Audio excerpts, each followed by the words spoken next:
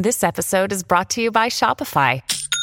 Forget the frustration of picking commerce platforms when you switch your business to Shopify, the global commerce platform that supercharges your selling wherever you sell. With Shopify, you'll harness the same intuitive features, trusted apps, and powerful analytics used by the world's leading brands. Sign up today for your $1 per month trial period at shopify.com/tech, all lowercase. That's shopify.com/tech.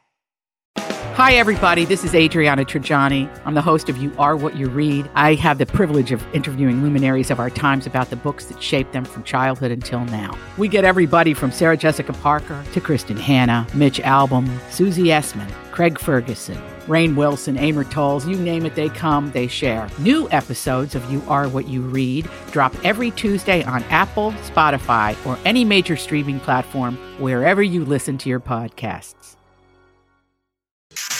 So you have come here for information.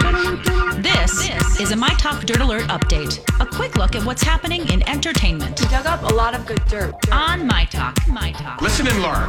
31-year-old YouTuber Sean Dawson posted a 20-minute clip apologizing for a lot of things this weekend. Before this weekend, I didn't even know who he was because I'm old. But he apologized for saying the N-word, doing blackface, and joking about pedophilia.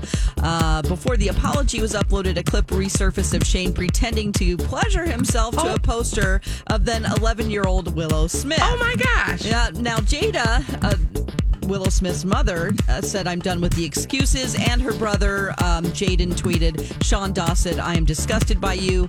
You sexualizing an 11-year-old girl who happens to be my sister is the furthest thing from funny and not okay in the slightest bit." It sounds like he needed 30 minutes to apologize for all of that stuff. Exactly. Yeah. Disney announced a new visual album inspired by The Lion King, and the visual album Black is King is written, directed, and executive produced by Beyonce. It's going to premiere globally on Disney Plus on July 31st. Ooh, that's exciting. It is exciting. Did you get a chance to watch it No, yet? we have Disney Plus, but we haven't watched it yet. Okay, yeah, it's just a little trailer. It's just visually stunning. So, all right, Coca-Cola James Quincy has announced that the soda giant will suspend all social media. The CEO is James Quincy, and advertising for at least 30 days in an effort to put pressure on sites like Facebook to take stronger action on hate speech.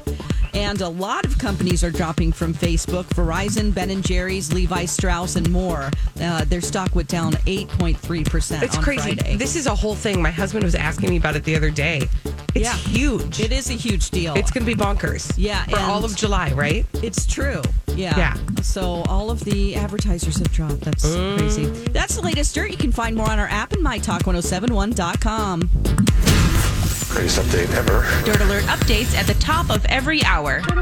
Plus, get extended Dirt Alerts at 8:20, 12:20, and 5:20. Keep me updated.